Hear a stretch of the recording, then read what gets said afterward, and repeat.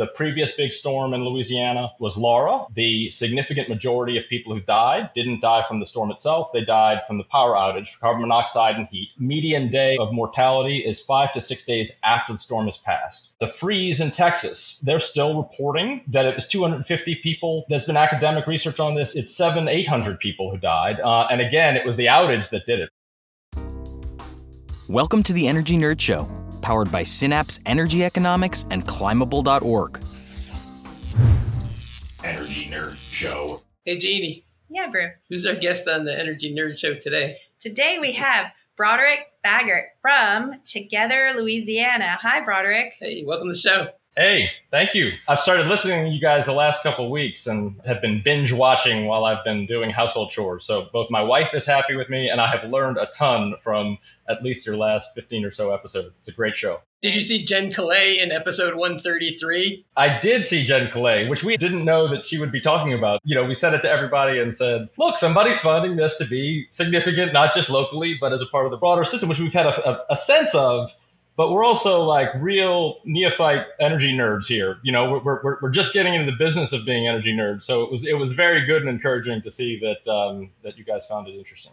That piqued our interest. We wanted to know more. It's great to have you on the show to kind of dive into what's really going on. Where should we start? I'll start where Jen started, which is not usually where I start. It's sort of where we ended up after about a year, which is a whole strategy and a system and a kind of comprehensive view. And then I'll come back and tell the story because we didn't start there. I mean, it started much more piecemeal, like, man, we can't just keep having these outages and not having a plan. What might we do? Where we've ended up is feeling like the strategies and financing and decision-making mechanisms that plan our grid need to not just plan for the supply of power, not just plan to try to discourage outages. They also need to plan for when there are outages, that they need to incorporate into the financing and thinking and planning strategies. And we think the answer is decentralized energy with solar and storage. In short, Community Lighthouse is the name of our strategy. And in New Orleans, it is to have a resilience hub with solar and backup battery storage in every single neighborhood, and really have come to the conclusion that this is not something that's just relevant to New Orleans. This is something that's relevant statewide and through lots of the country, in particular Texas. The largest loss of life in the last 20 years from natural disasters are power outages. It is not storm surges or flying debris or winds. It is the power outages, and people are dying from carbon monoxide and from heat.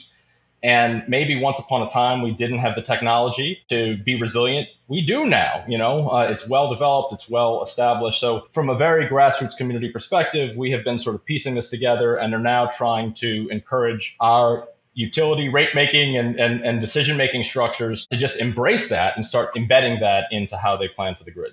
That's really great news. I think that it's touching on things that people all over the country and all over the world really care about. And I love the lighthouse imagery because it's a positive thing that is hopeful and it brings people together. You know, there's so much about this kind of the funding bill and how can we politicize that? Everything is so fracturing, and this is very much a unifying effort. And I'm curious, do you want to talk about the feelings around that? And are you aware of the kind of origin story or the naming? Or Yes. Together New Orleans and its sister statewide organization, Together Louisiana, are not just focused on energy. They are organizations made up of existing institutions, membership organizations of religious congregations, unions, nonprofits, basically organizations that are made up of people, and to help people through their citizen organizations develop power to be able to affect decision making from potholes to like statewide tax policy, but to work at a level where we think we can affect decision making. The New Orleans organization is actually fairly new and was sort of founded with this giant event in July of 2021 with about 800 people. And then a month later, Hurricane Ida hits. And it doesn't hit New Orleans. New Orleans had like 55 mile an hour winds, which is nothing. It was a very powerful storm elsewhere, but it knocked out the transmission system. And New Orleans was dark for 10 to 14 days. 33 people died. 28 of them died from the power outage. The previous big storm in Louisiana was Laura in southwest Louisiana. Again, the significant majority of people who died didn't die from the storm itself. They died from the power outage, carbon monoxide and heat. Median day of mortality is 5 to 6 days after the storm has passed. The freeze in Texas, they're still reporting that it was 250 people. There's been academic research on this. It's 800 people who died. And again, it was the outage that did it, right? And so we had been through this in Isaac 10 years earlier.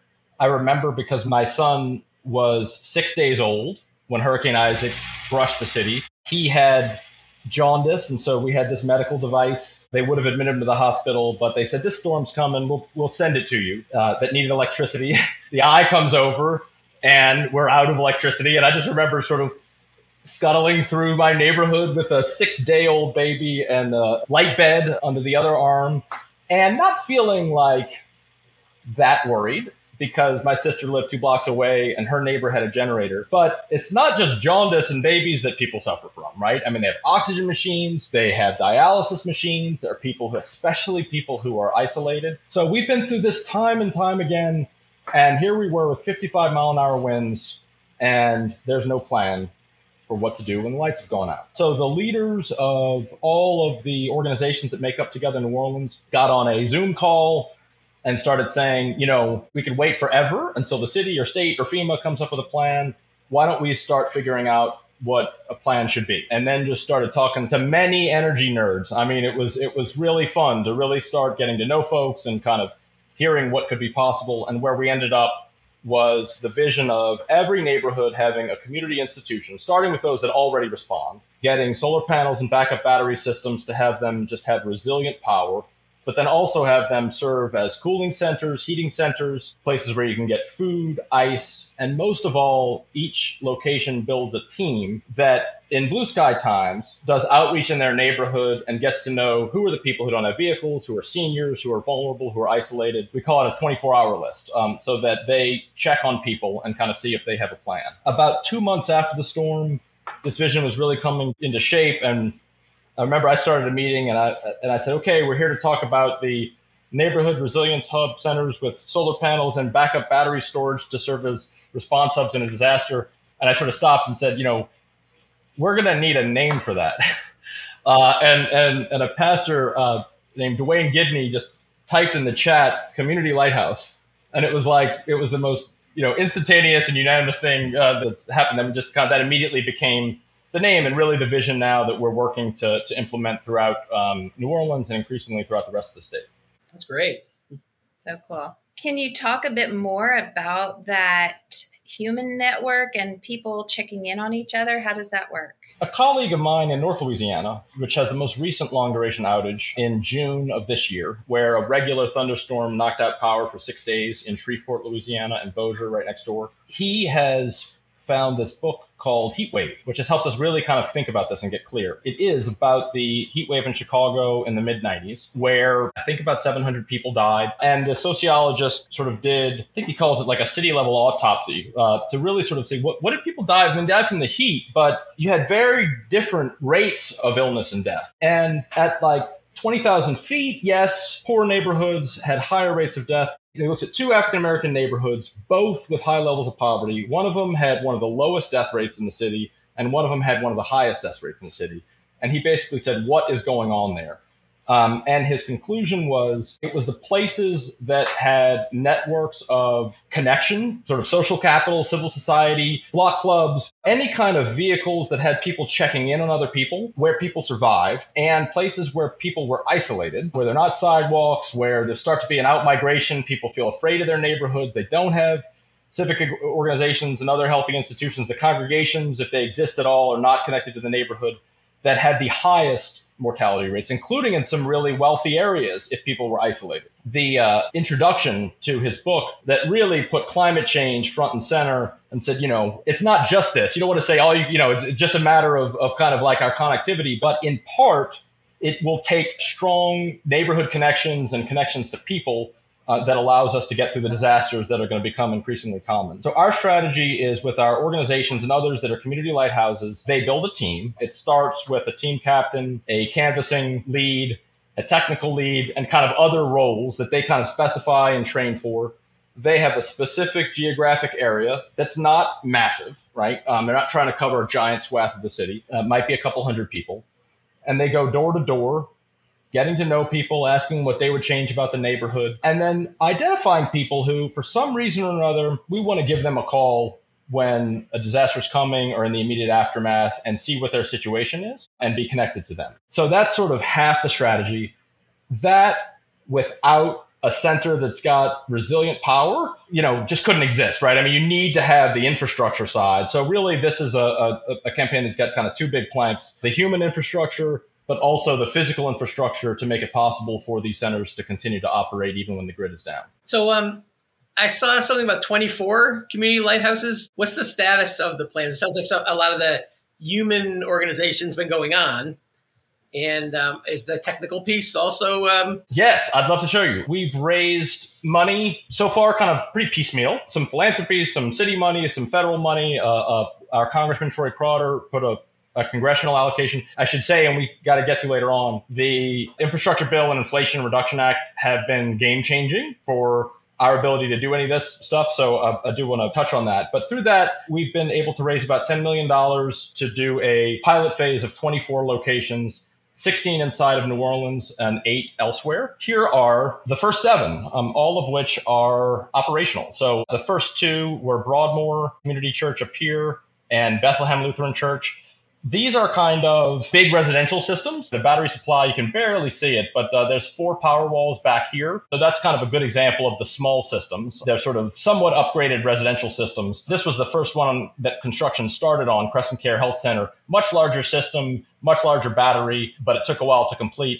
And then the very largest one so far is this microgrid in New Wine Christian Fellowship. It's actually not in New Orleans. It's in St. John the Baptist Parish nearby, which really was ground zero for Hurricane Ida. But it's got panels and batteries backing up 3 different buildings, and it's a pretty robust and complex system. So they really range in size, but we've got 7 that are complete and 17 or so that are underway. We got some terrific news about a week and a half ago. We worked with the state around its application for the big federal grid resilience grant, GRIP, and argued this would be a great angle. We're using union labor on these and prevailing wages already, even though you don't have to. It's in low-income communities. It's 100% renewable. You should make this the center of the state's application. They did, and Louisiana got $249 million of federal GRIP funding, which was like the 3rd largest grant in the country, all to do solar and storage resilience hubs. So we're really excited about the prospects of this expanding kind of far beyond the initial 24 to sort of fill out the vision of, over time, having one in every neighborhood. That's amazing. Congratulations. And on those, that $249 million, who will own and who will control those assets? Like once they're installed, clearly in an outage, that's, the local community controls it, whoever has the building controls, right? But there's blue sky times. Where's all that kind of ownership and benefit going? So I'll speak to the community lighthouse portion of that. The state's grant sort of expanded from that idea to include some municipal sites and homeland security sites, which is wonderful. I think some of that has not been worked out by the folks who are going to be developing that. Under our model, we have a single nonprofit owner, which is now Together New Orleans. We'll be sort of spinning this off as its own separate 501c3. That owns all the systems. They have a community lighthouse energy services agreement with the host sites, which gives them energy savings every month. So far, they have not had to bear any of the cost of the upfront capital. A portion of their savings goes to paying for insurance and 20 years of maintenance, but the systems are owned collectively or as under a single nonprofit owner. That also means that we have access to the battery, can constantly monitor it, can sort of quantify and keep track of the reduction that it's achieved, the battery status, the load management. I'll show you that in just a minute. But they have control locally at the site, but we also have technicians who are able to kind of see and operate the system as a whole which is a part of what has made us over time understand that we have backed our way into this really interesting conversation about the future of our electric grids, right? I mean, there being networks of battery storage that is of increasing relevance and value to the grid itself. And that certainly kind of wasn't where we started with this. But when we got to the point where I think we have more battery storage than any other single entity in New Orleans, you start to realize that maybe we belong in some conversations that we have not thought we belonged in before, which is affecting decision-making about how the grid operates. You mentioned the managing. How do you visualize or get data about what's going on with the systems? Oh, I'm glad you asked that. Every one of these systems has a load management system. For the small ones, we use span panels. These are for the single phase locations. So this is an example of real-time energy flow at Bethlehem Lutheran Church, which is one of the first lighthouses. Now we have this so that when there is an outage, you have really granular control over circuits. It automatically is programmed to drop to emergency circuits when there is an outage. And then if your battery level is going lower, you can kind of refine that even more. But it also just tells this incredible story about what's always going on. So at the bottom, this little blue house here is the amount of energy that they are using, about 3,800 kilowatts. This is how much solar they're producing, 19,000. Right now, net metering to the grid. At night, the battery kicks in and will start to power the facility. That's really important outside of New Orleans where we don't have net metering. The inside, right now, we're doing it to kind of make sure that these operating. But through that, we've been able to see just day after day, week after week. It's not like they'll be able to stay online for 15 hours or 18 hours. They're going to be able to stay online indefinitely, because the size of the storage and the capacity to recharge every day means that they will have that ability. Then you also see how much carbon has been displaced this week, which is 265 pounds of coal, according to the app. How you use your energy stats on how self-reliant or grid independent you were. Today, we've been 66%. It's a little bit cloudy this week, 84% totally independent of the grid. When you factor in what we've sent to the grid, it's actually net negative for the year right now.